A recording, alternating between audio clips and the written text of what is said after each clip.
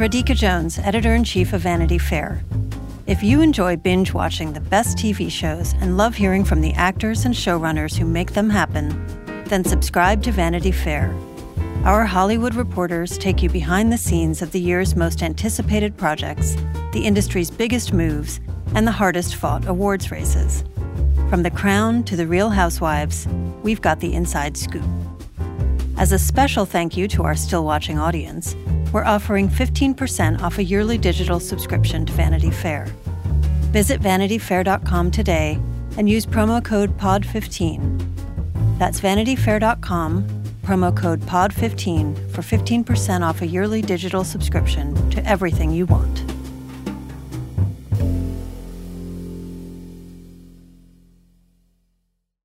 This episode is brought to you by Progressive. Are you driving your car or doing laundry right now? Podcasts go best when they're bundled with another activity. Like Progressive home and auto policies, they're best when they're bundled too. Having these two policies together makes insurance easier and could help you save. Customers who save by switching their home and car insurance to Progressive save nearly $800 on average. Quote a home and car bundle today at Progressive.com. Progressive Casualty Insurance Company and Affiliates. National average 12-month savings of $793 by new customers surveyed who saved with Progressive between June 2021 and May 2022. Potential savings will vary.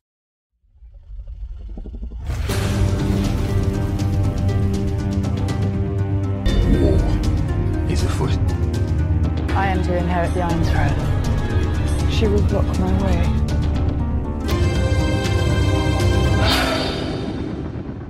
Hello and welcome back to Still Watching, the television podcast from Vanity Fair. We cover entire seasons of the hottest shows on TV, and right now we are diving deep into House of the Dragon, the Game of Thrones prequel series on HBO. I'm Josh Wigler, and here to discuss House of the Dragon Episode 8, it's Richard Lawson. Richard, we gotta wag our tongues and talk House of the Dragon this week. Yeah, a lot of tongue wagging to be done. A lot of kids to sort out. Yeah, sure. You know, new actors yet again. Those poor other kids only got a really short time on the show. It was brief. Brief. Yeah, but impactful. Yes, we are cycling through actors very quickly on this show, but certainly Aemond himself made a real impression last week. But we've got a whole new crop of actors playing these characters as we have time jumped yet again. Stop us if you've heard this one. It appears we are 6 years beyond Driftmark at this point.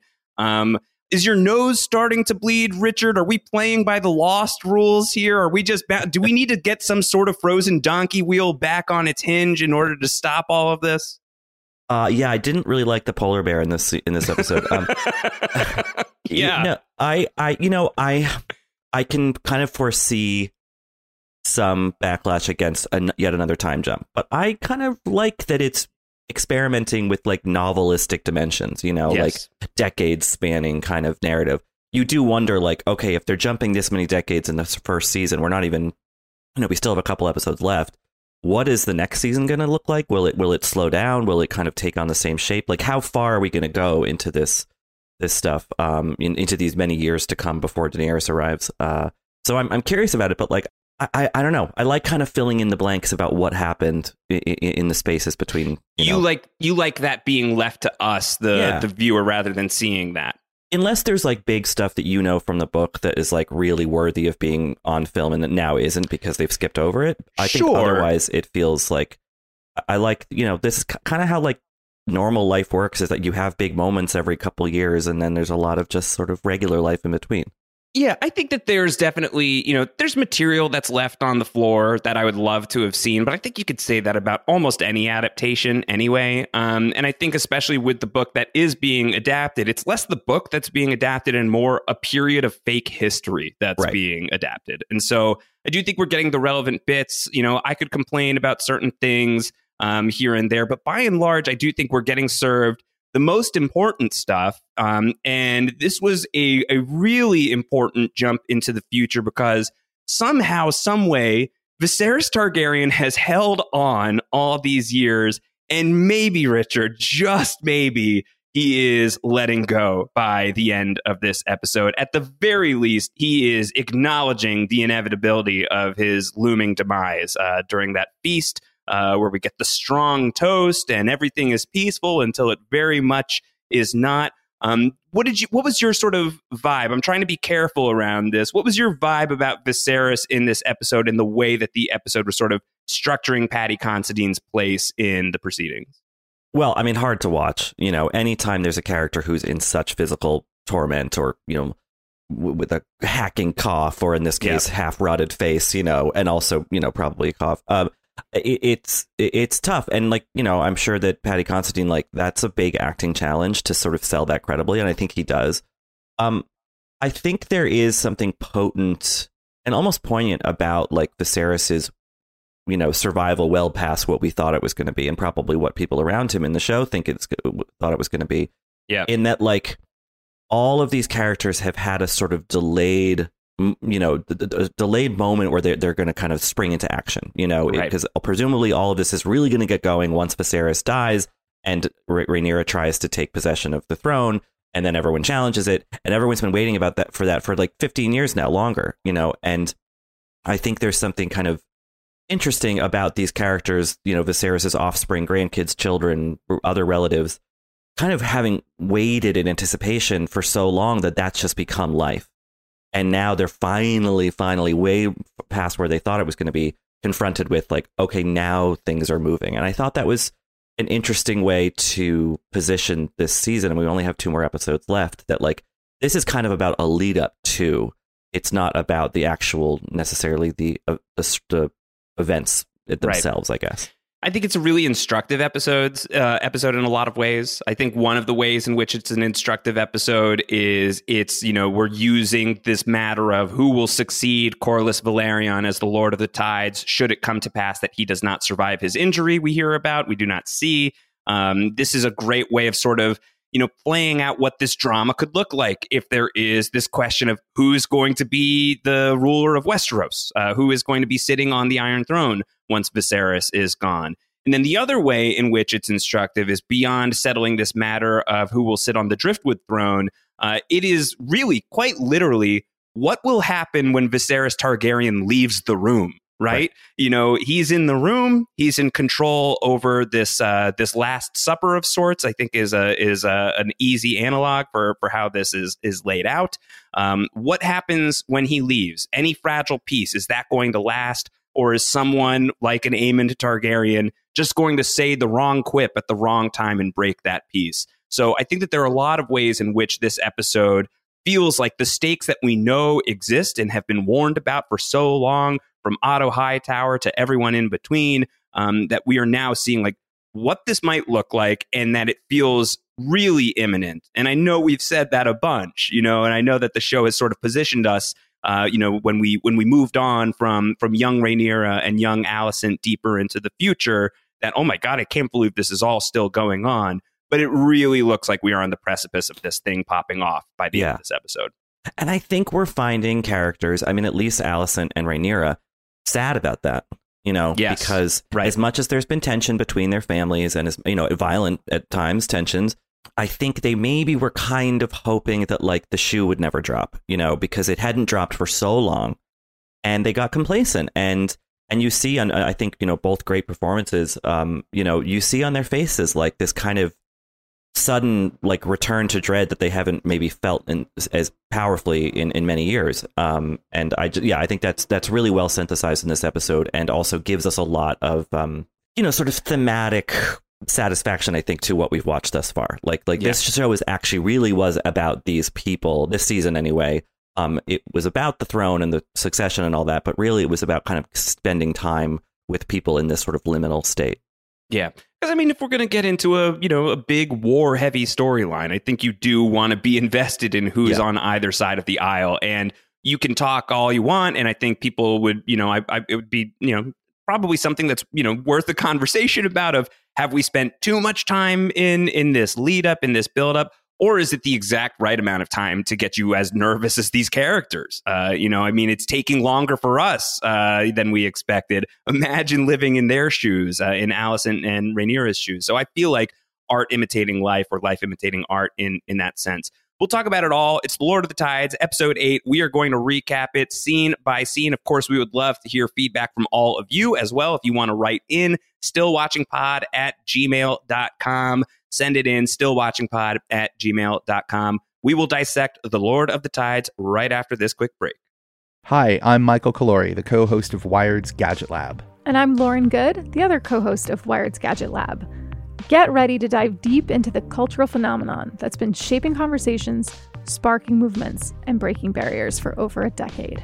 The new 3-part docuseries, Black Twitter, A People's History, based on the groundbreaking Wired cover story by Jason Parham, explores everything from the fun, games, and inside jokes that characterize the early years of Black Twitter to the social movements, the voices, and the hashtags that made Black Twitter an influential force in nearly every aspect of American political culture. Join us as we unravel the threads of this digital community, tracing its origins, celebrating its triumphs, and exploring its impact on society at large. Watch the series from Onyx Collective in association with Wired Studios, premiering on Hulu on May 9th. Apple Card is the perfect cash-back rewards credit card. You can earn up to 3% daily cash on every purchase every day. That's 3% on your favorite products at Apple, 2% on all other Apple Card with Apple Pay purchases, and 1% on anything you buy with your titanium Apple Card or virtual card number. Visit apple.co/card calculator to see how much you can earn.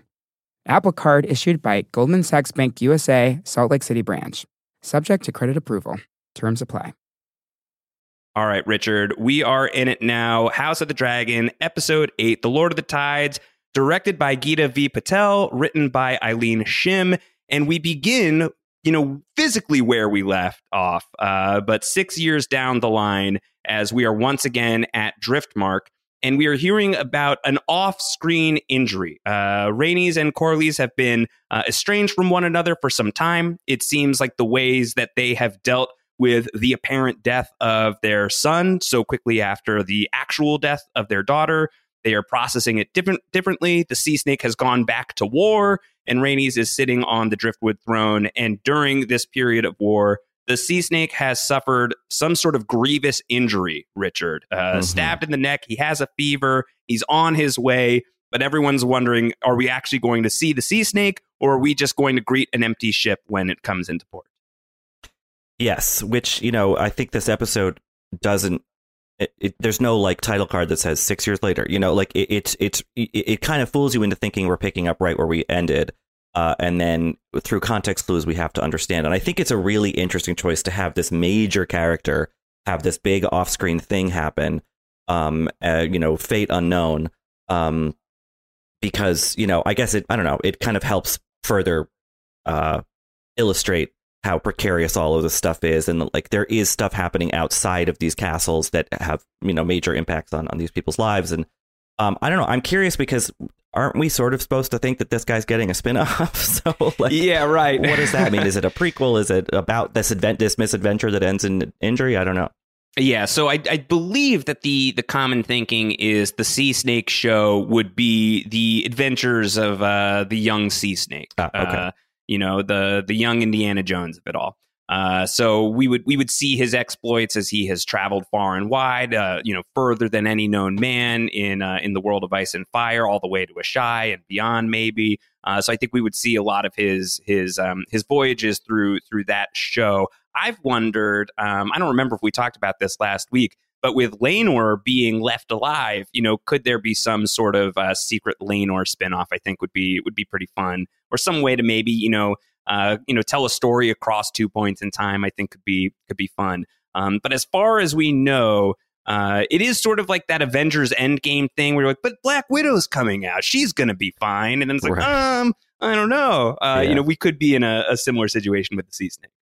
Yeah, and depending on what happens to him in this show's world, I don't know, there's something about the sort of the Lord of the Tides. It's sort of like, there's inevitable ebb and flow and, high and low. And I just think there's something kind of poetic about him off screen on yet another one of his sea skirmishes. It finally caught up with him, it's sort of a testament to his sort of stubborn nature, that he would be back at it yet again and finally he doesn't win.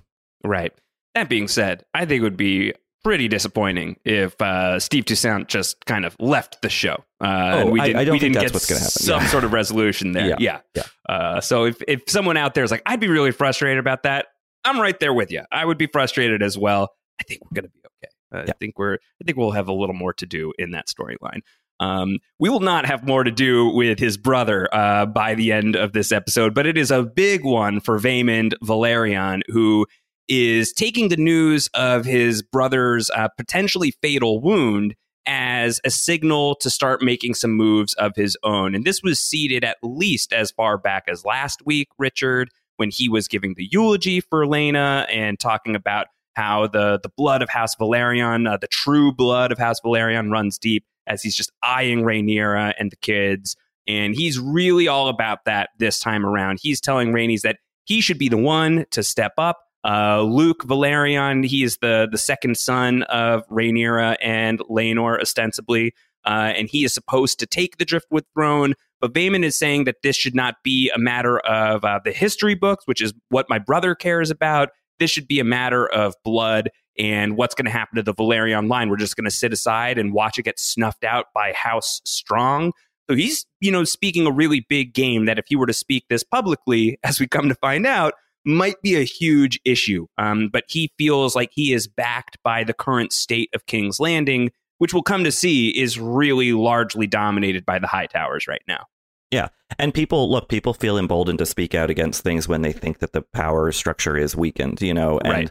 We have a king who is basically wasted away. And yes, his wife and his, hand are sort of running the show, and they're not, they're formidable. But I think you see the cracks in Viserys's hold on things very clearly here, where someone like Vaemond, granted, he's not in his presence, but he's with his cousin and says these things out loud because it's well, what is he going to do to me? And then we kind of later find out what someone does to him. Yeah, exactly. I do like that the Queen Who Never Was, Rhaenys, is saying to him, this kind of talk, my cousin would have your tongue. And I'm sitting here being like, oh, she knows her cousin so well. She really knows him very well. That's true. Yeah. It's the first thing he says. Meanwhile, back on Dragonstone, we are 6 years into the marriage of Rhaenyra and Daemon. Daemon is going hunting for dragon eggs. He's very thrilled to see that Syrax, that's Rhaenyra's dragon, has produced a fresh clutch of eggs. I just wish that Dr. Ian Malcolm was in this scene, Richard, when Daemon procures the eggs. I feel like he would have a memorable one-liner to say in this moment in time. Or Ellen Ripley, for a different genre turn, That would be more dragon fire would be involved. Yeah. That'd be very, very good. So we also are now getting word about what's happened to the sea snake to the Dragonstone side of the line. And Daemon is hearing from his daughter, from Baela, who is currently with Rhaenys on Driftmark, clearly just sort of learning the ropes and potentially being groomed as Rhaenys wants Laena's line to be the one that continues over Driftmark. It seems like this matter is really unsettled, right? She has the thing that she wants. Her husband has what he wants. And Vaemond has his own agenda as well. But Baela being there is able to get the word out to Daemon and Rhaenyra. So they're now caught up on, okay, there's some drama here, and I guess we got to get back into the drama.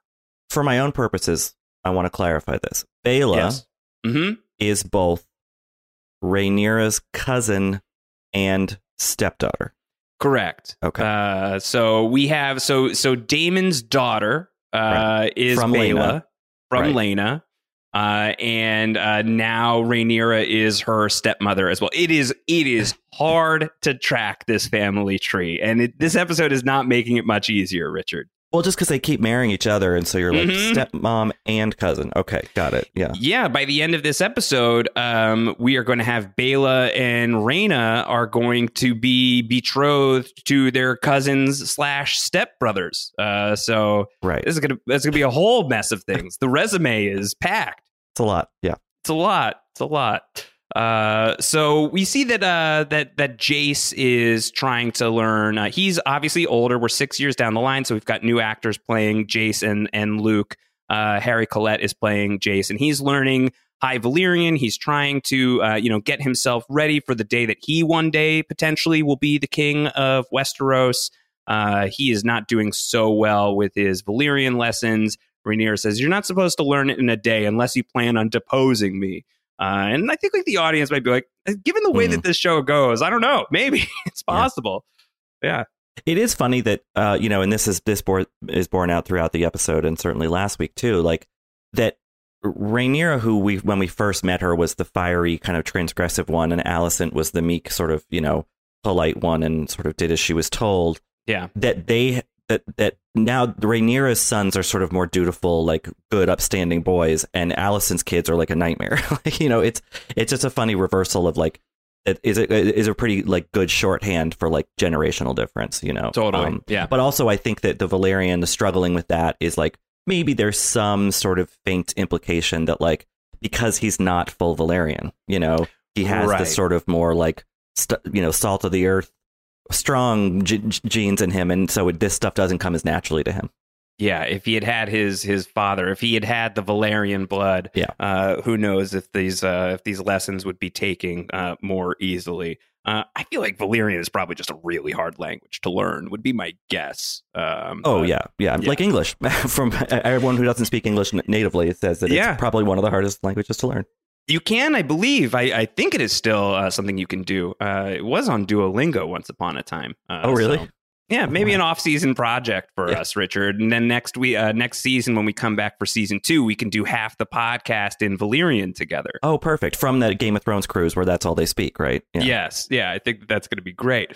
So Daemon comes to Rhaenyra with the note about what Vaemond is planning. And it turns out that Rhaenys is going to be flying to court to give her side of things. And Rhaenyra feels like, well, she's got to be on our side about this, right? And Daemon's like, well, she does think we killed her son. Right. Rhaenyra's like, that's an interesting point. This might be a difficult situation. They're going to have to go to King's Landing and sort this out themselves. Also worth noting, when Daemon and Rhaenyra make the choice to go to King's Landing, Daemon puts his hand on Rhaenyra's belly. She is pregnant at this moment in time. The two of them, Rhaenyra and Daemon, have 2 children already that we will see in this episode, and there is a third on the way. That's 5 kids for Rhaenyra. No, 6. It's a lot of kids. Yes, right? it's 6. It would be her sixth child right now. Yeah, and then there's the step siblings. There's a huge family. The Targaryens. And now they're all coming of age, which is when things get dangerous. Indeed. So we do see them arrive in King's Landing, and it is their first time in King's Landing in many years. It seems like it might even be their first time since they left, since Rhaenyra left for Dragonstone in the first place. And there's like no one there to greet them. We're going to later hear during the small council in a moment, Otto Hightower be like, did you, have the greeting party that's fitting of their station ready to go? Right. And the answer is, yeah, I guess what's fitting of their station is 3 people. Right. Nothing grand, nothing warm, just a clear, statement of feeling about them being there. I think a lot of this episode, Richard, I'd be curious for your take. It feels to me a lot of like Rhaenyra recognizing I've been gone for a long time. People have forgotten me. The Vipers have been able to sort of sink their teeth into this place while I've been gone. Does anyone even want me here? And do I even want to be here myself? Yeah. A stranger in a strange land and all.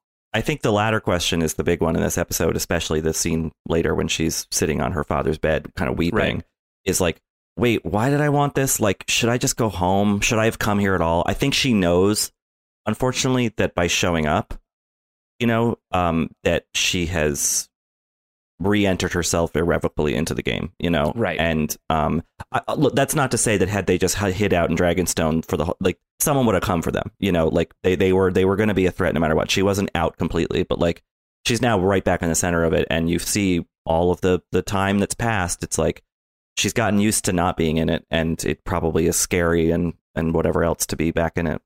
Yeah. And it's pretty clear pretty quickly that the situation has changed greatly. Daemon is going to call Alicent on this in a little while, but a lot of the Targaryen imagery has been stripped in favor of the symbol of the Seven, the great religion of Westeros, of so much of Westeros. That is what is you see like the star emblazoned on so many different corners of the castle of the Red Keep. And so it's like literally unrecognizable to these two Targaryens as they're coming back for the first time. And even in the small council, much is the same. Lord Beesbury is still here, and he's still just rambling and making no sense. Otto is still here. Otto is still whispering sweet nothings into the ear of the council, except that he's able to do it a little bit loudly. He's able to be a little more full volume, as he and Alicent are really the ones who seem to be running things at this point. We have yet to see Viserys at this point in the episode, but in the small council scene, Alicent is really in that top chair. Right. Yeah. It's like, Batman Begins, the board running Wayne Enterprises, and then Bruce shows up and they're like, oh, right, you. Right. Yes. Yeah. Viserys, you could forgive if he was asleep in one of the chairs at the boardroom, right. I feel like at this point. Yeah.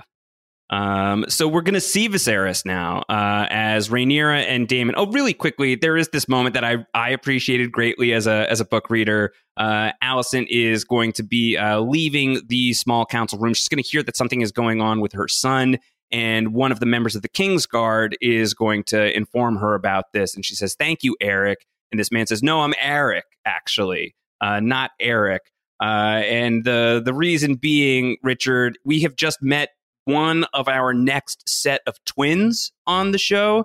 Step aside, Lannister twins. We've got Eric and Eric Cargill in the building, two of the newest members of the Kingsguard. And this time, unlike Jason and Tyland Lannister, these are going to be played by different actors. Actual twin brothers, Elliot and Luke Tittensor, are going to be playing the brothers Cargill.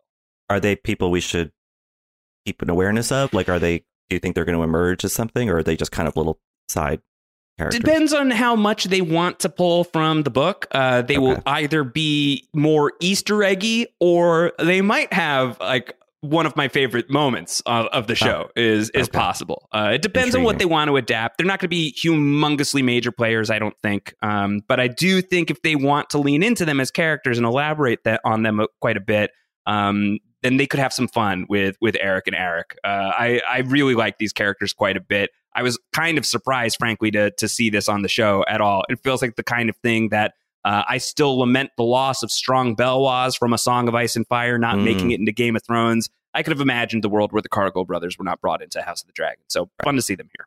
And if nothing else, they exist in this episode as a funny meta joke about how everyone on the show has some variation of the same name. Well, it's funny because it's a joke, but it also ends up being something of a plot device by the end of this episode. I feel like that's true. We're kind of setting that up already in this tongue-in-cheek way. Shouldn't be making jokes about tongues at this point in time. Rhaenyra and Daemon, they are going to go and see Viserys, and so this is our first look at Paddy Considine in this episode. And he has been looking worse and worse and worse as time has gone on. This is a man who is really right there at the edge. He is skeletal. His hair is gone. He is missing an eye, though it is currently wrapped. He looks. It's really, really, frankly, upsetting. This everything that's going on with Viserys in this episode, and just the absence of his mind and not being able to see or recognize or remember people. All of this I thought was really, really sad when Daemon and Rhaenyra reach Viserys for the first time in probably half a decade at this point.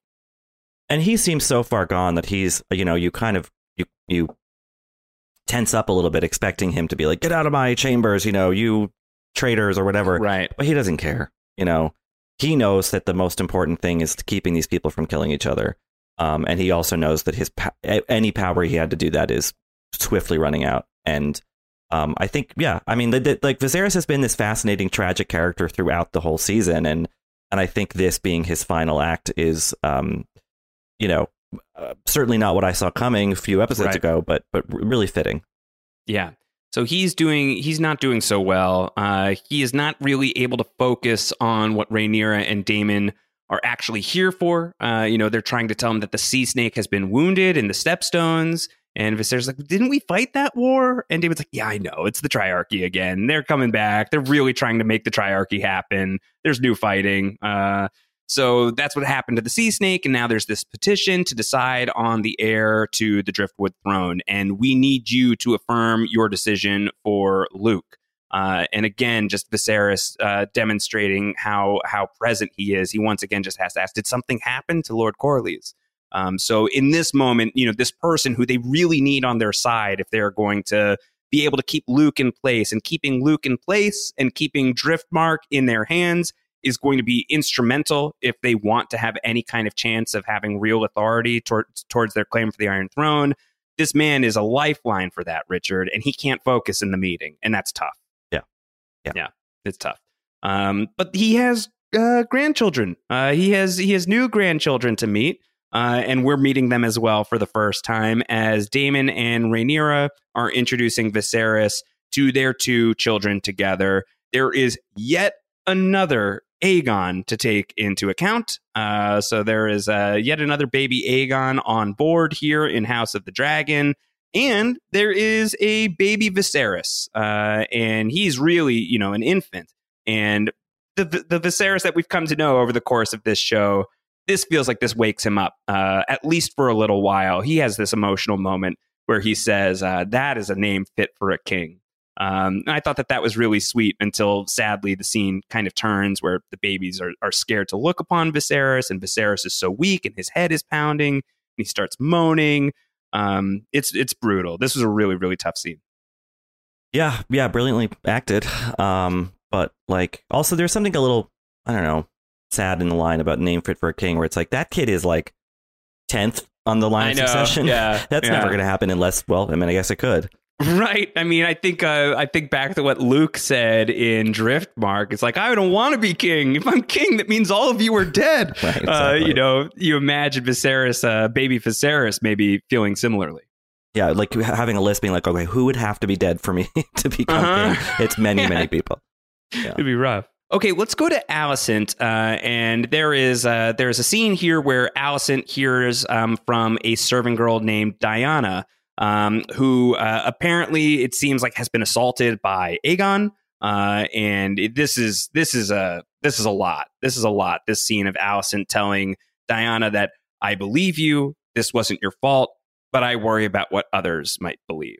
Yeah, it's very college administration, telling people like, well, we could do something, but think of all the things it would, all the problems it would cause. And, right. I mean, this is a bad kid that she has raised. Yes. And now it's not just petulant, whatever he was doing in his early teen years. He's like now like harming people very, significantly. And, right. And yet Alicent can't really, push him away. He is of some value to her, strategically, at least, Also, he's her son, not for nothing. And I think, again, I think a lot of what's happening on the show right now is Alicent has a lot of what we've seen from adult Alicent is so much modeled after the way that she was raised by her father. And she's bringing that down, like the tension, the stakes of if we don't have our act together, we could get wiped out by Rhaenyra and all of these people. And Aegon is going to tell her, a scene from now, that I didn't ask for any of this. It's too much pressure. And like, that's not at all even remotely excusing the way that he is behaving. But it's just these two scenes back to back, I think, give a lot of insight into why are we even doing any of this? Why does anyone want the throne in this episode is a question that I walk away with. Yeah, it's a curse, Yes. And it's one that some people handle better than others. But like, yeah, I think also, Aegon, kind of, having this breakdown or, emotional fit that maybe was a little bit faked or whatever. Like, and it does seem to kind of work on Alice. She's mad at him, but like you do see the sympathy slightly return, it just, there's a complicated relationship there, obviously. Right. I think that there's probably some self-loathing there of like, I made you, like, yeah, I like this is on me, Yeah, and like, right. I don't imagine Viserys was the most like present father when the boy was younger. And, are we supposed to think that, Diana was poisoned? I had that question as well. I was certainly afraid that was what was happening here. But I think that it is once again the Moon Tea. I think it is, their morning after remedy that we've seen a few times. I don't think that Alicent is killing this woman, but I definitely was concerned. I think we would have gotten some kind of follow-up scene if that had been the case. Yeah, and I guess also this feels like a first time, maybe, that at least that Alicent's been aware of. Right. Or does it? Yeah, right. Because it didn't seem like, okay, I could get the tea again, yet another one of these. This felt like significant, like in Aegon's kind of progression into villainy, I guess. I think that the way that she responds to it when she's alone with Aegon suggests that to me, that this has not been like, I mean, it might be a regular occurrence, but it might be the first time that this regular occurrence is pinging on her radar. Right. We come to find out that Aegon and Helaena, as threatened, have been married to one another. So brother and sister in the Targaryen family, as per tradition, have wed. Helaena comes into the room saying, have any of you seen Diana? She's supposed to dress our children. So this is the show telling us that Aegon and Helaena are not only married, but they have produced children together at this point. And Helaena, true to her earlier characterization, is a bit of an oddball.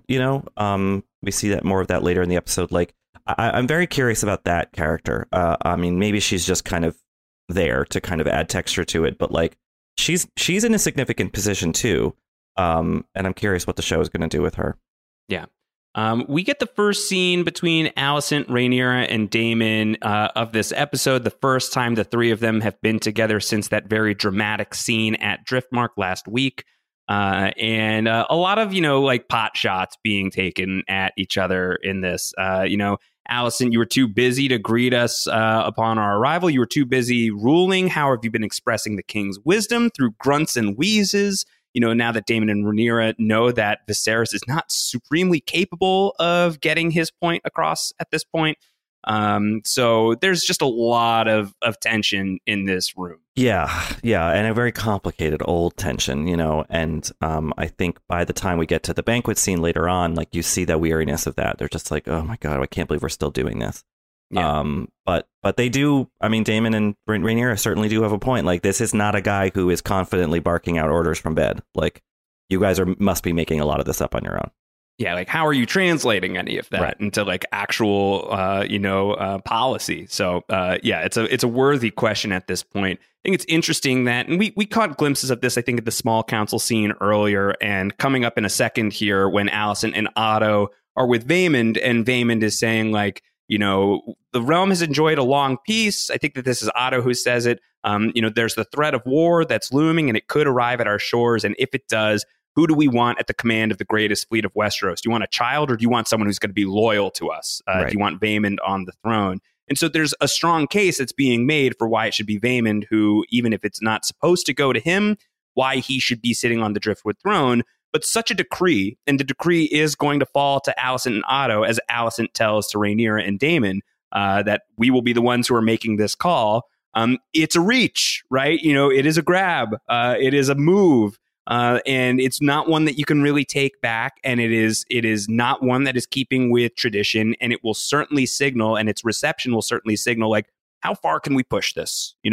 Who's on our side? Who's not? If this is going to hold, then that really weakens Rhaenyra to the point that she might not have a shot at any of this anymore, and in fact could be greatly endangered at that point in time.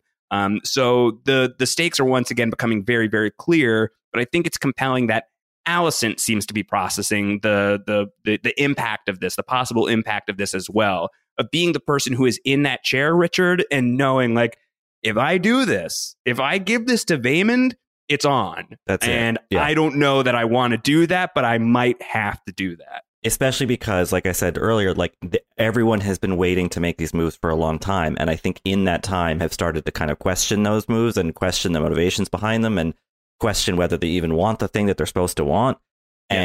And now Alicent and everybody really is like, okay, here we go. Like, it's finally here. We never thought that we were going to get Avatar 2, and now it's coming out.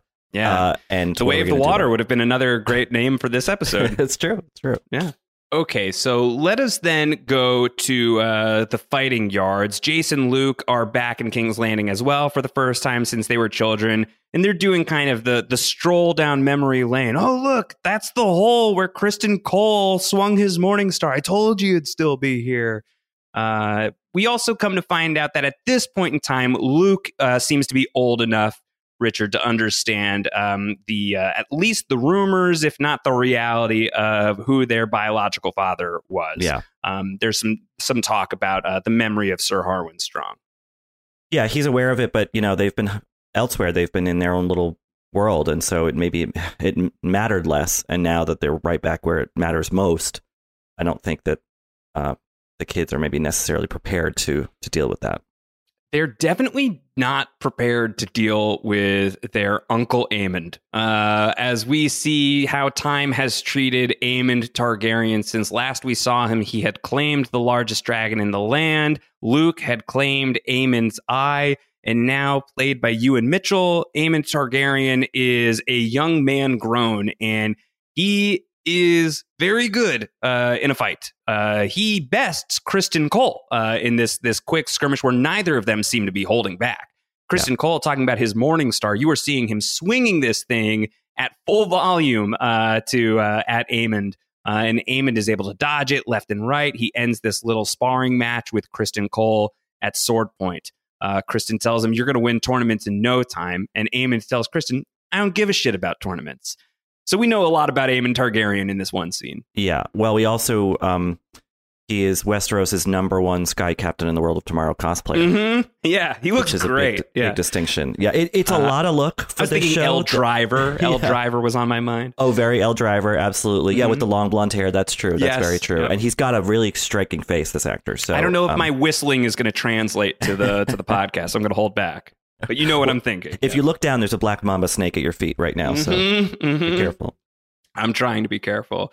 I think that in addition to claiming Vhagar the dragon, Richard, it is possible that Aemond has claimed the word nephews for the rest of time. The way that he spits out the word nephews, have you come to train?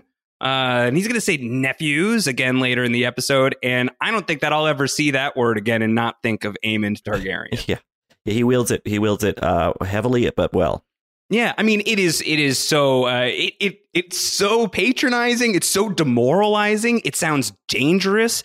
The way that he hasn't acknowledged their presence yet, and Luke and Jace are kind of just watching, seemingly the first time that they've seen him since everything went down. And he doesn't greet them warmly. He doesn't greet them with anything other than a very cold, sharp acknowledgement as his nephews. It's an act of dominance for sure. And I think Aemond has announced himself as a pretty dangerous person already in this one scene, and it will only get deadlier as the episode goes on.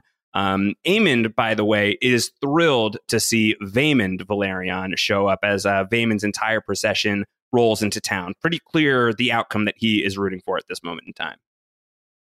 Yeah, he's at least...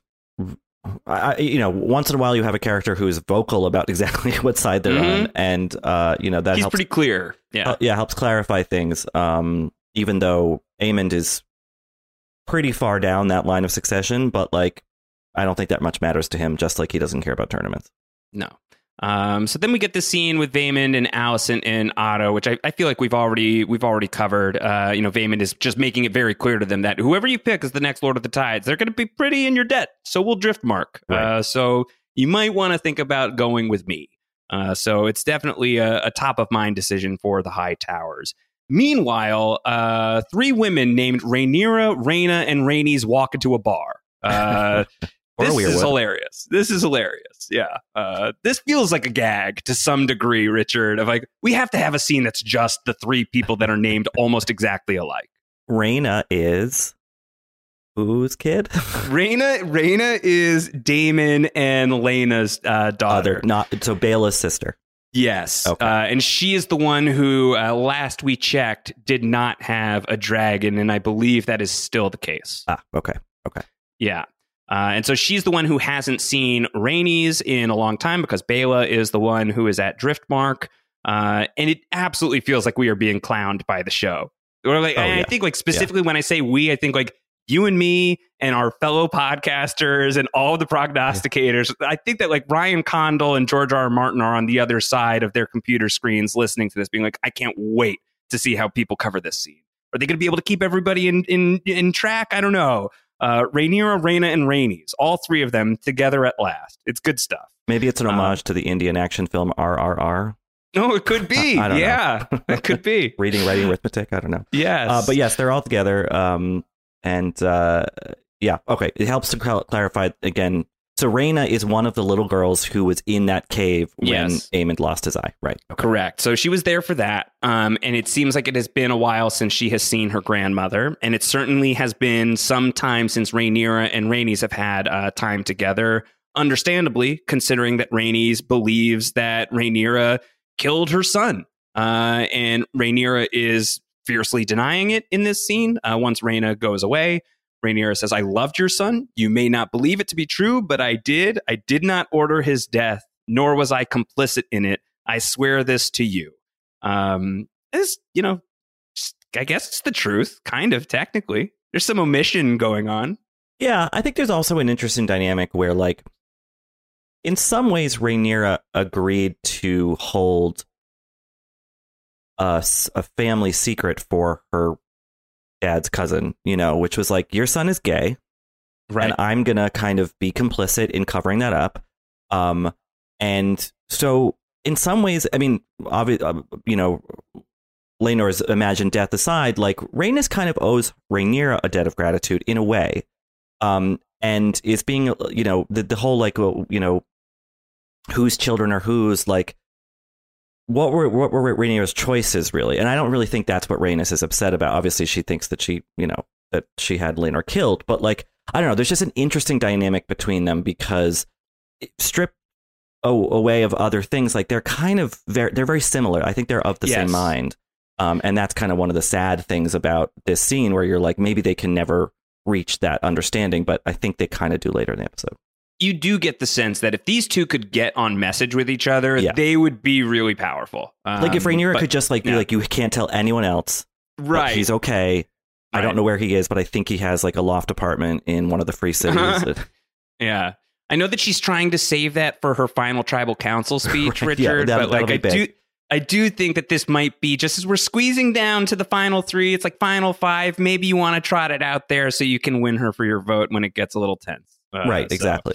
Yeah. But yeah, she's trying to make another offer that might, be a bit of a stopgap in this tension for at least a moment.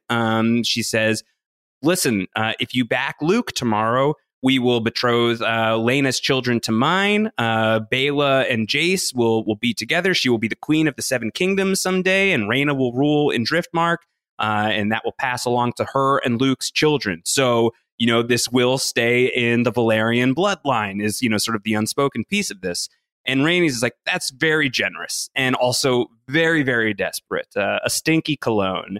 And she says, it's a really nice offer, but you could bargain with me all you like. Tomorrow, Alicent Hightower is going to deliver her first blow and force you to your knees, and I will be standing right there. So right now, she doesn't want to hear any of this. And when this falls on deaf ears, Richard, I think this is the moment where Rhaenyra's like, I'm screwed. Yeah, I'm getting voted out tonight. Yeah. I'm getting voted out tonight. Yes. And so she comes to her father, like the only person that she can possibly appeal to. Right. Like the only person, like her life in the game is in the hands of the one person who does not know how to play it. She's coming to Viserys. And asking him, while it's late at night, he's moaning and groaning his way through the night. And she is being mistaken for Alicent at this moment in time, which is rich, considering the end of the episode. And Rhaenyra is going to ask him about the Song of Ice and Fire. Do you believe that it's true? Are we really supposed to have this duty where we have to hold the realm united against a common foe? Because by naming the heir, you divided the realm. So did you actually believe any of this? And it's storming outside, and she says, I thought I wanted this, but the burden, it's heavy. It's too heavy. And if you wish me to bear it, then you need to defend me and my children. It just feels like sort of this magical moment. This is like a big moment, I feel like, Richard, where she's like wishing on the thunderstorm for Viserys to have like one last jolt of life to get on his feet. I wrote in my recap to Grandpa Joe his way out of bed and like storm the chocolate factory with her. And like, you have to show up tomorrow. You have to help me. And it's going to work, but it does not feel like it's going to work in this moment. Yeah, and it's a rare moment of pure vulnerability. Like we've had many scenes on this season of like people clearly who are bereft or whatever, but they have to kind of steel themselves, because of who they're talking to or what circumstance they're in.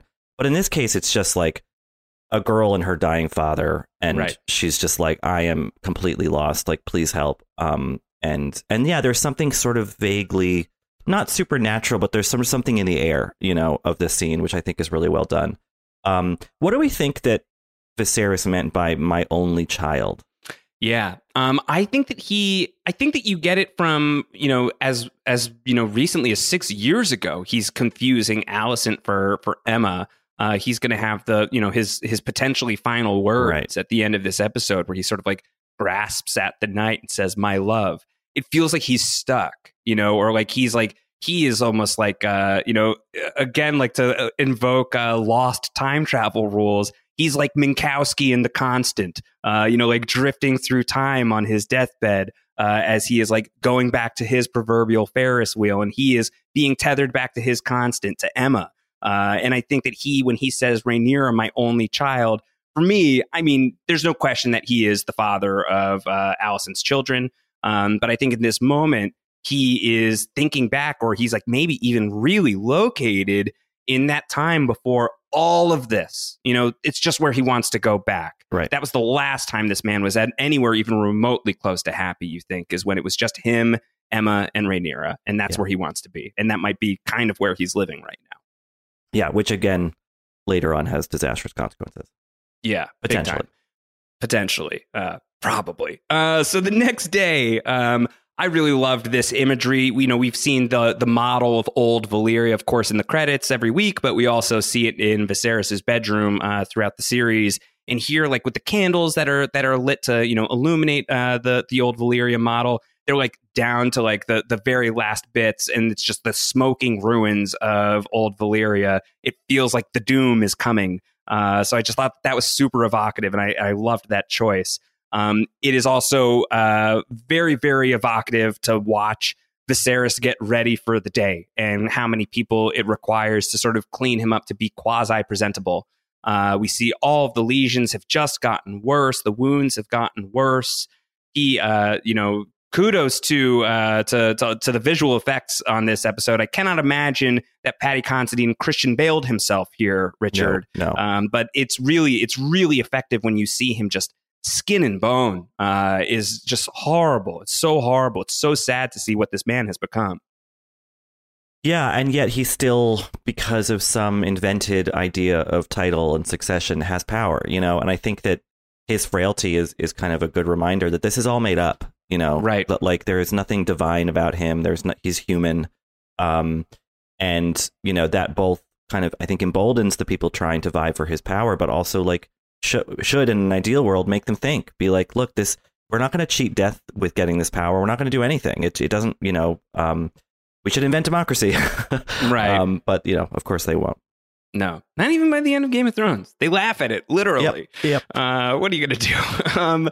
So Otto is recognizing that Viserys is not quite ready for any of this. But I think beyond, like, it's so much less about Viserys is not quite ready for this and more. It would be so easy to just feed this man more of the milk of the poppy and just put him back to bed. And that would be better because then we get to make the call. But Viserys shakes his head and he wants to keep going. But when we arrive in the throne room in the next scene, it feels like at least the show is trying to sell us that Viserys did not make it to the meeting, that he is not going to be coming because Otto Hightower is speaking on behalf of the crown in his capacity as the Hand of the King, and he will be the one who settles the matter of the succession of Driftmark. And so in this moment, Rhaenyra feels like it's probably a lost cause. She will do what she can. She'll defend herself as best as she can, but the votes are coming in and it's not in her favor. Vaemond gets to speak first and talk about the true unimpeachable Valyrian blood that runs through his veins. Rhaenyra tries to interrupt him and say that my children have that blood as well. Alicent tells her, Vaemond gets to talk. You can talk after him. And Vaemond very pointedly says to Rhaenyra, I could cut my veins open and show you Valyrian blood and you still would not recognize it. He tells the crown that this is a matter of blood, not ambition, and it's about the continuation of my house above all. It's probably a little bit about ambition, right? Oh, yeah. Yeah. Everything is, this is opportunity just like anything else. You know? Yeah, there's at least a little ambition here. Well, it's like when someone gets medically evacuated from Survivor, someone inevitably says, "I'm sad to see them go, but that's pretty good for me." Yeah. Although, like, the flip side is, like, Rhaenyra is like, my father got medevaced and that screwed my game. You know, it's kind of where she's at right now. Yeah, she's on one of the Blood and Water seasons. Yeah, I can't believe he left with the idol. He could have given that to me. So what could go wrong indeed? Viserys is going to show up now. And I don't know, maybe there was something in the room this day that I was watching this episode, Richard, but I was very misty-eyed at this entire sequence. I thought that this was really very effective. Viserys coming into the throne room, he is loudly announced King Viserys of House Targaryen, first of his name, King of the Andals and the Rhoynar and the First Men, Lord of the Seven Kingdoms and Protector of the Realm. And here he is, hobbling through on his cane, yet on his own 2 feet. He has this golden mask that makes him look part crab feeder, part Phantom of the Opera. And he manages to get to the throne very painfully, but very powerfully, I thought, as he comes up to Otto, and the Ramin Djawadi score is soaring underneath all of this. And he says, "I will sit the throne today." And Otto steps aside. "Your Grace, what are you to do? You have to set aside. You have to step aside at this point." His crown drops. Daemon comes. He picks up the crown for him and puts it on Viserys' head. I was full on crying at this point. This was the first time I've cried at House of the Dragon, but I was really moved by this entire sequence. Well, it's the last gasp of like moderate government, Right. Like, it feels like it. Whoever takes this role after him is going to have to be much more extreme than he's been. And he managed to kind of hold things at bay for a long time, which is like, he was worrying about his legacy episodes ago. And it's like, I think he kind of weirdly has built one, which was basically just like keeping my asshole family members from killing each other. Right. Yeah. So to see him just do one more, like, assertion of himself. It's a big scene. I think it's Daemon giving him the crown that pushed me over the edge. Yeah. Because I was thinking back to obviously all of like the horrors that have gone on between these two brothers, but Viserys constantly telling Daemon how much he, even every time Daemon screws up, every time he messes up, Viserys is like, just come back. And Daemon last week being the one who wants nothing to do with that. He never wanted his brother's help. And now in this moment, when he and his wife really need Viserys' help, here's Daemon to help Viserys. Like, you have done like 90% of the legwork. Let me get you that last 10% to the throne. Felt like a moment of growth for the relationship between these brothers, which feels like, good timing considering there might not be much time left for either of them to be with each other anymore. So I thought that was really good. Matt Smith's face just really sold that. And obviously Paddy Considine doing so much work in this episode. And when he steps up and he's just like, he's not like right back to the old version of himself, but he's eloquent enough. I must admit my confusion. I don't understand why petitions are being heard over settled succession. This matters. This is what I was saying earlier, Richard, is like this episode with this matter of the Lord of the Tides, very instructive, right? Because he's not going to be here, Viserys, for too much longer. He knows this. But succession has been settled. His daughter is the heir. She will sit on the Iron Throne after him. It's done. Why are we doing this? And it's like Viserys is getting to time travel, perhaps a little bit, a glimpse into the future that exists beyond him. Right. Yeah.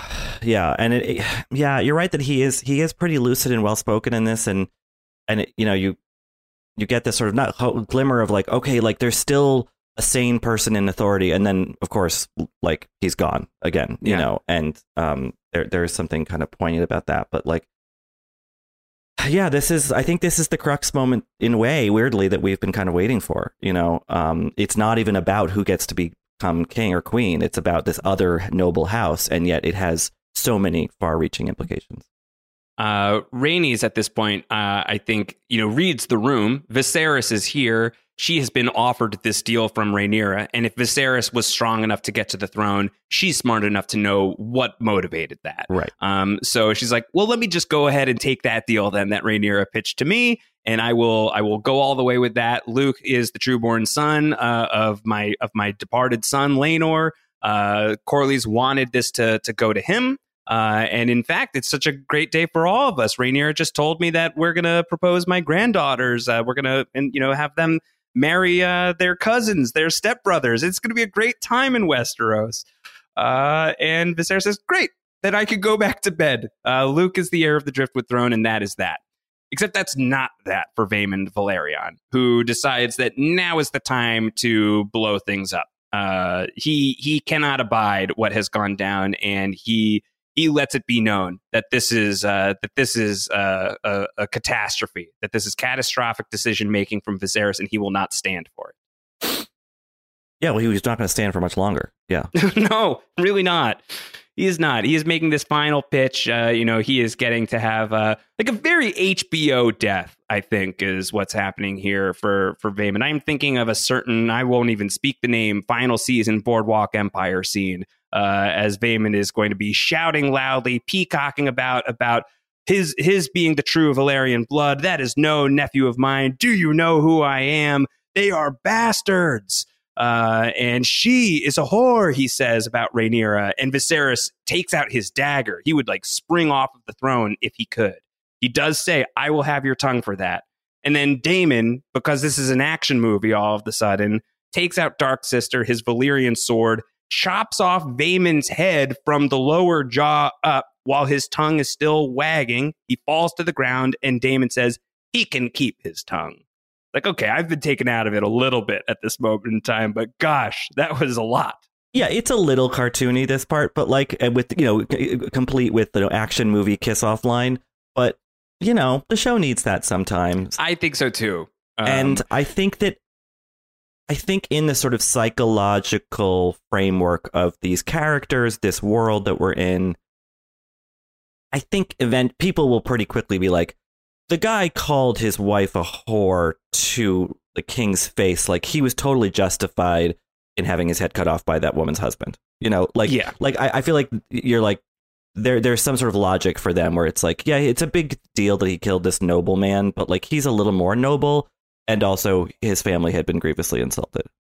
Yeah, I think that's it. And I think like they had pushed the envelope multiple times throughout this show of like just like getting right up to the edge of accusing Rhaenyra's children of being Harwin Strong's children, and finally someone loudly shouting it, not in like the quasi public forum of Driftmark last week. This is the Red Keep. This is Madison Square Garden. You can't take this back. So yeah, I think an equally loud announcement. I think for Daemon, probably like worth the risk if they pull swords on me. Like, this can't stand. Like, if we're to show any force of power, I have to make the move that I'm making now. And also, I think no love lost between Daemon and Vaemond. You go back to episode 3 in The War in the Stepstones, they did not seem to care for each other all that much anyway. Daemon was laughing when Vaemond was making his pointed remarks about the Valyrian children last week too. So I think something of a long time coming for Daemon versus Vaemond. I guess I was surprised, Richard, because I'm used to it being the penultimate episodes of a season 1 of a Game of Thrones franchise where someone loses their head. So this came just like one episode early for me. Yeah, exactly. They're just shaking things up, You do also wonder that if the Sea Snake is alive and going to come back to this show, which we kind of assume he will, that's not good. Like, he's going to be like, he did what to my brother? Right. So we have to assume that this beheading will have consequences beyond what we've seen by the end of this episode. Is that the moment where Daemon should be like, all right, well, so that's the bad news. The good news is your son is alive, and I had something to do with that. Right, exactly. Whoa, just hear me out. Yeah. Both of our moms are named Martha, Right, exactly. We do have this moment afterwards of Rhaenys in the morgue looking over Vaemond's body as the Silent Sisters are washing him and getting him ready to be returned to Driftmark. And the Grand Maester tells her, like, maybe you don't want to be here for this. And she says, no, the stranger has visited me more times than I can count. And I assure you, he cares little whether my eyes are open or closed. I thought this was a really compelling scene from the one person on the show who has like so clearly multiple times said, we're just going deeper and deeper into the bear pit. She like is now having eyes on a dead body, yet another dead family member, whether or not she cared much for this man, and realizing like, gosh, we are right in the center of this storm. Yeah. And you wonder what her her next moves are, like where she goes, you know. I think the character and the performance is so good that I wouldn't want her to kind of fade into the background now that she's been not neutralized, but sort of like placated with this marriage arrangement or whatever. You know, because like she's been the wisest one about this the whole time, and you know, people didn't listen to her. Right. I mean, you know, right before this happened, you know, if she could have seen a little bit into the future, maybe she wouldn't have announced the part about my granddaughters being betrothed to Rhaena's sons. But that happened first, and then a man died, and it was a sharp reminder of what she is actually pushing herself towards. It's actually kind of interesting when you think about Rhaenys making this move that feels very Sea Snake. He's so concerned about legacy, and he's so concerned about who the Driftwood throne will pass down to, and he's the one who cares so much about whether or not he has proximity to the Iron Throne. And it's like this opportunity to have her granddaughters closer to it that Rhaenyra has thrown her way, and Viserys stepping up to the plate and clearly going to be ruling in Rhaenyra's favor. It's almost like some of that old energy before she was the queen who never was, and when she still stood a chance at being just the queen.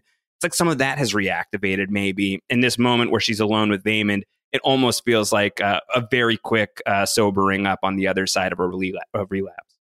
Yeah. And, you know, you have to think, okay, in some ways she's protecting those kids by having them marry into the inner sanctum, but also that puts them in more risk depending on how things go. And like just the weariness of having to juggle all of those potential outcomes, you know, I think you really feel on Rhaenys in this episode.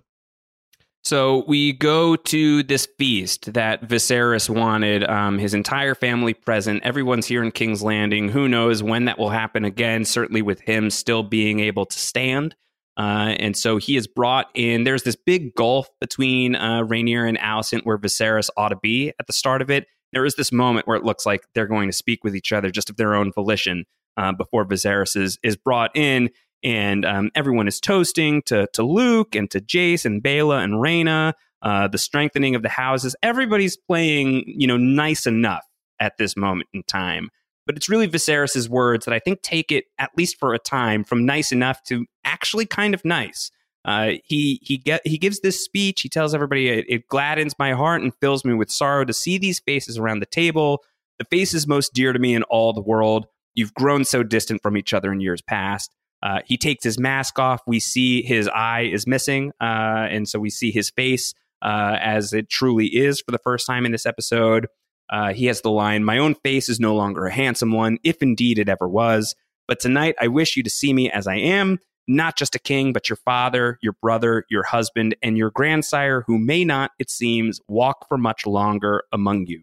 Let us no longer hold ill feelings in our hearts. The crown cannot stand strong if the house of the dragon remains divided." He said the name of the show. "Set aside your grievances, if not for the sake of the crown, then for the sake of this old man who loves you all so dearly." And that is the speech. And for 5 minutes, Richard, it seems like it worked. Yeah. I mean, he's given a speech like this before, and it worked for a tiny bit, and then it didn't, you know, But this one, yeah, it's like this is like one of his final proclamations, you know, and I think people are like, you know what, well, all right, like maybe we can figure this out, and it lasts, you know, till dessert, basically. Right. Yeah, I think everyone in the room is like, yeah, let's look at his true face, and we can all, you know, sort of like get closer to what we're all thinking anyway. Is like he is on his way. He is on his way out, and we are on the edge of making a choice. Do we want peace or do we want war? And it feels like Rhaenyra and Alicent in this moment, at least, and probably to Otto's chagrin to a certain degree, when Alicent says, "I raise my cup to you and your house, you will make a fine queen." Right. And it seems like the two of them have set it aside, that is their desire in this moment. It feels authentic to me. Yeah. And part of it, I think, is Rhaenyra is like sees the full picture of how far her father has fallen into poor health. And she's like, good God, Alicent has been taking care of that.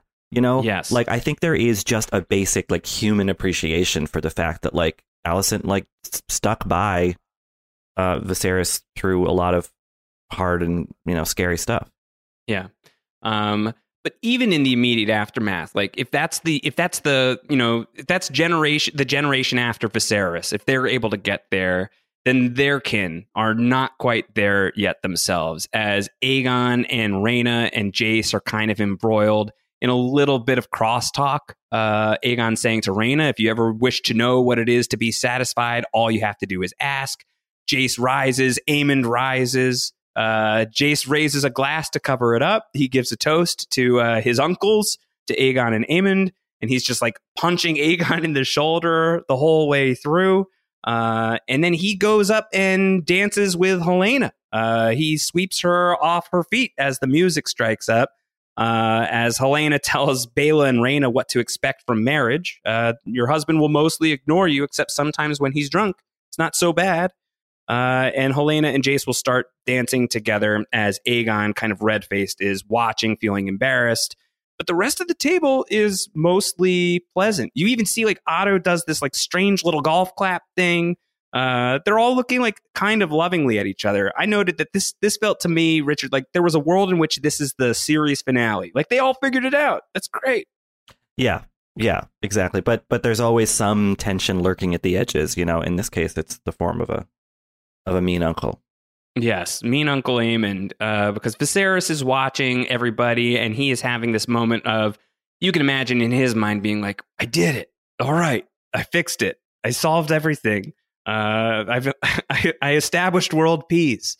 And then he is starting to succumb to his illness again, and his head is throbbing, and his guards have to lift him up and escort him out of the room.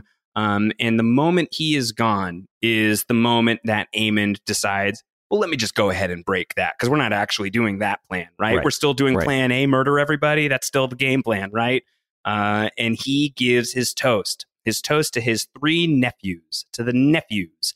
Let us drain our cups to these 3 strong boys, handsome, wise, and capital S strong.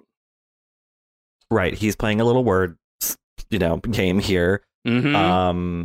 That I embarrassingly didn't pick up on until the second strong, and I was like, "Oh, right, like the last name, right?"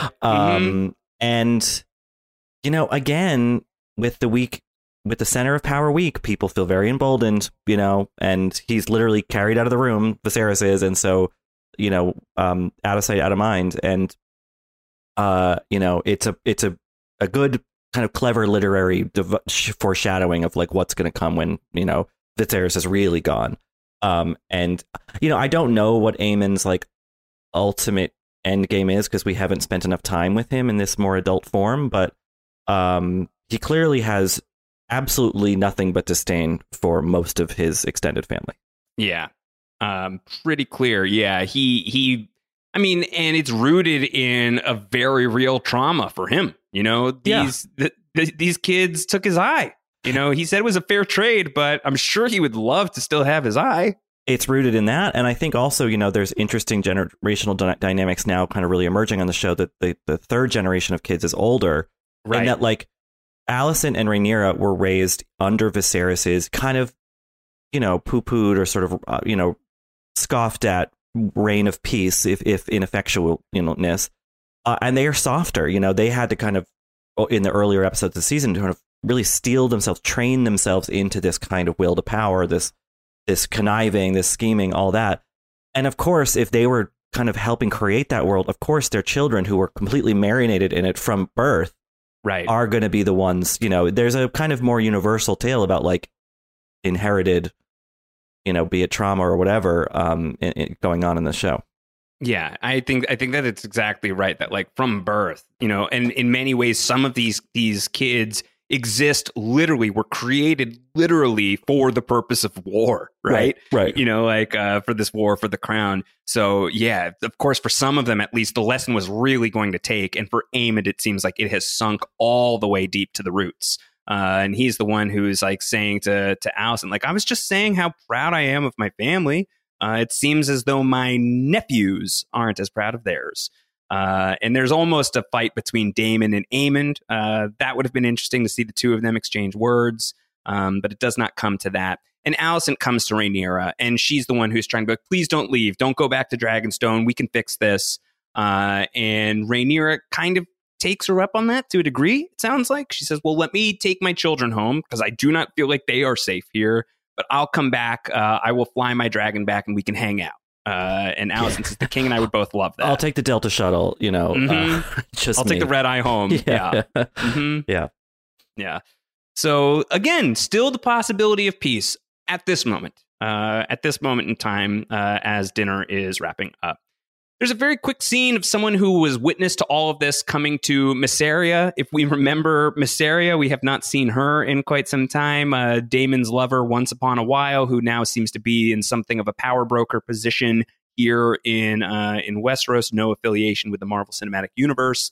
And she hears that it's been quite a night at the castle. We really get no further elaboration on this, but scene's not in here without a reason, I think it's fair to say. I think that's... It feels like it. Yeah. It kind of feels like it. Yeah. But so TBD on what's going to happen with Mysaria. We get to the final scene of the episode, and it is Alicent bringing Viserys to bed. He is really struggling. She's trying to help him, get comfortable. And this is the time that Viserys responds to who he believes is Rhaenyra, asking him the question from earlier about the Song of Ice and Fire. He says, "You wanted to know if I believe it to be true. Don't you remember Aegon, his dream, the Song of Ice and Fire? It is true. What he saw in the north, the prince that was promised, the prince to unite the realm against the cold and the dark. It is you. You are the one. You must do this. You must do this." Tragically, he is conveying this information to the wrong person. He believes he is speaking to Rhaenyra, who earlier he thought was Alicent. Now it is Alicent, and she receives that information as it is conveyed to her, Richard. She walks away from this thinking, I understand, my king. And it's like, all right, I guess I got to go back into the shit. Yes. And, one significant thing about this, at least if I'm remembering correctly, is that this is secret mythology. This is secret lore that is only kind of shared in very privileged conversations within, the royal scheme. And so Alicent doesn't even have any context clues for this. She's never heard about it. Does not seem like it. Right. And so there's that kind of miscommunication. There's the obvious miscommunication of who Viserys thinks he's talking to. But there's also he's being kind of vague in a way, but I mean, my interpretation is that she's like, his dying wish was that actually he's undoing what he promised to Rhaenyra, basically. Right. And I think not for nothing, again, about the name confusion, he says, don't you remember Aegon, his dream? If she has no context for what the hell he's talking about, she doesn't know he's talking about Aegon the Conqueror, their firstborn son, who, if she has her way, is the king of Westeros following Viserys, is Aegon. He's talking about our son. He needs to be the one. He needs to unite the realm. You must do this. You must put him on the throne. So she is now sort of imbued with what she probably takes away as something of this holy purpose, right. to that the Hightower cause is indeed true and just, and is not just sort of this imagined plot, but we actually have to go through with it. So, in his penultimate act, Richard, Viserys nearly stopped a war from happening. And it seems like if this is indeed his ultimate act, and it very much reads that way to me, that he may have forced it past the point of no return. Yeah, a testament to his kind of inevitable ineptness, that we saw again and again in his run. But, if Alicent had just named her son George or something, this would have been avoided entirely. We would have cleared it up. It's like, you ever seen the movie Shattered Glass, where there's a scene where Peter Sarsgaard's walking in to have the final reckoning about the plagiarism, and the receptionist says, pictures. And he says, what? He said, pictures. If you put pictures in the magazine, none of this could have happened. And I'm watching the show, and it's different names. If you just named them differently, this confusion would be entirely moot. Yes. Shattered Dragon Glass is where we are at this moment in time. If this is Viserys' final moment, his final words, as we're sort of lingering with him in bed while he's alone, a single tear running down his cheek, he reaches up at the sky, the screen goes black, and he says, my love. If this is it for Viserys Targaryen, Richard, final words on Paddy Considine and his contributions to this show. Well, Considine succeeded admirably. Viserys, attempted admirably and failed, sadly. Yes. Yeah. By no fault of his own. He was in an addled state, obviously. And also, Alicent didn't go in there with, I think, nefarious intention, and she just thinks she heard what she heard, and but yeah, Viserys is a really complicated, tragic figure, a little Shakespearean, a little bit more modern, but yeah, well done. Not he had a much different arc than I thought he would, so I like being surprised. Yeah, what I really love about the way that this show treats Viserys Targaryen, knowing what the premise of House of the Dragon is, it's going to be the succession show, right? So clearly, the long-term view is Viserys Targaryen can't be on the throne forever, otherwise the show never gets to be what it's supposed to be. That I think, you look at Viserys, sort of his positioning in the story in season 1, very similarly to a Ned Stark. The difference being in Game of Thrones season 1, you don't expect to lose Ned Stark. That's a surprise. It's a big twist. You're now trained as a person who's been through 8 seasons of Game of Thrones to expect the worst to happen to these characters. So I think that the surprise for Viserys has not been is he going to die or not? It has felt inevitable from, before the first scene of the series. It has felt inevitable from the trailers, from the moment you hear a word about what the storyline is. The surprise has been how long he made it, how far he has come, and how long he has lasted, and what that longevity has meant to the tensions. The fact that he has been in that position for so long has just left this this sauce has been reducing, and it is deep and it is unctuous, and we are potentially ready to drink from it as we move forward into the penultimate episode of House of the Dragon next week, Richard, titled The Green Council. Oh, okay. So, Alicent, big episode for her, I'm predicting, or for Otto. Hightower Green. Yep. Maybe we'll go to Old Town. Who knows? That would be fun. I think that's going to do it for us here on Still Watching this week. Unless you have any parting thoughts about the Lord of the Tides, Richard, I thought another really great episode of the show. A great episode of the show. I think, just to your last kind of point, you do think if he had just collapsed when these people were all children, if Viserys had just died then, and these grandkids weren't yet men grown who are capable of great violence, maybe this would have been an easier, if still difficult, transition. But now, great that he lasted this long, but I think it's exacerbated the situation. We'll see how the situation unravels next week when we get into the Green Council. We would love to hear from all of you out there if you've got thoughts on the Lord of the Tides and how it is setting us up for these final 2 episodes of season 1 of House of the Dragon. Stillwatchingpod@gmail.com. That is the way to send in your feedback. Stillwatchingpod@gmail.com. Richard, where can people find you? What do you got going on here on Vanity Fair? I'm on Twitter at Rylaws, and just the usual reviews and whatnot on VF.com. Amazing. I'm at Round Howard, wherever you can find me. I am recapping House of the Dragon here on VF.com every single week, including next week when we return to discuss Episode 9, The Green Council. Huge shout out to the great Dave Gonzalez for making this podcast possible this week. Until next time, everybody, we will be back soon to discuss Episode 9 of House of the Dragon. Take care. Bye-bye.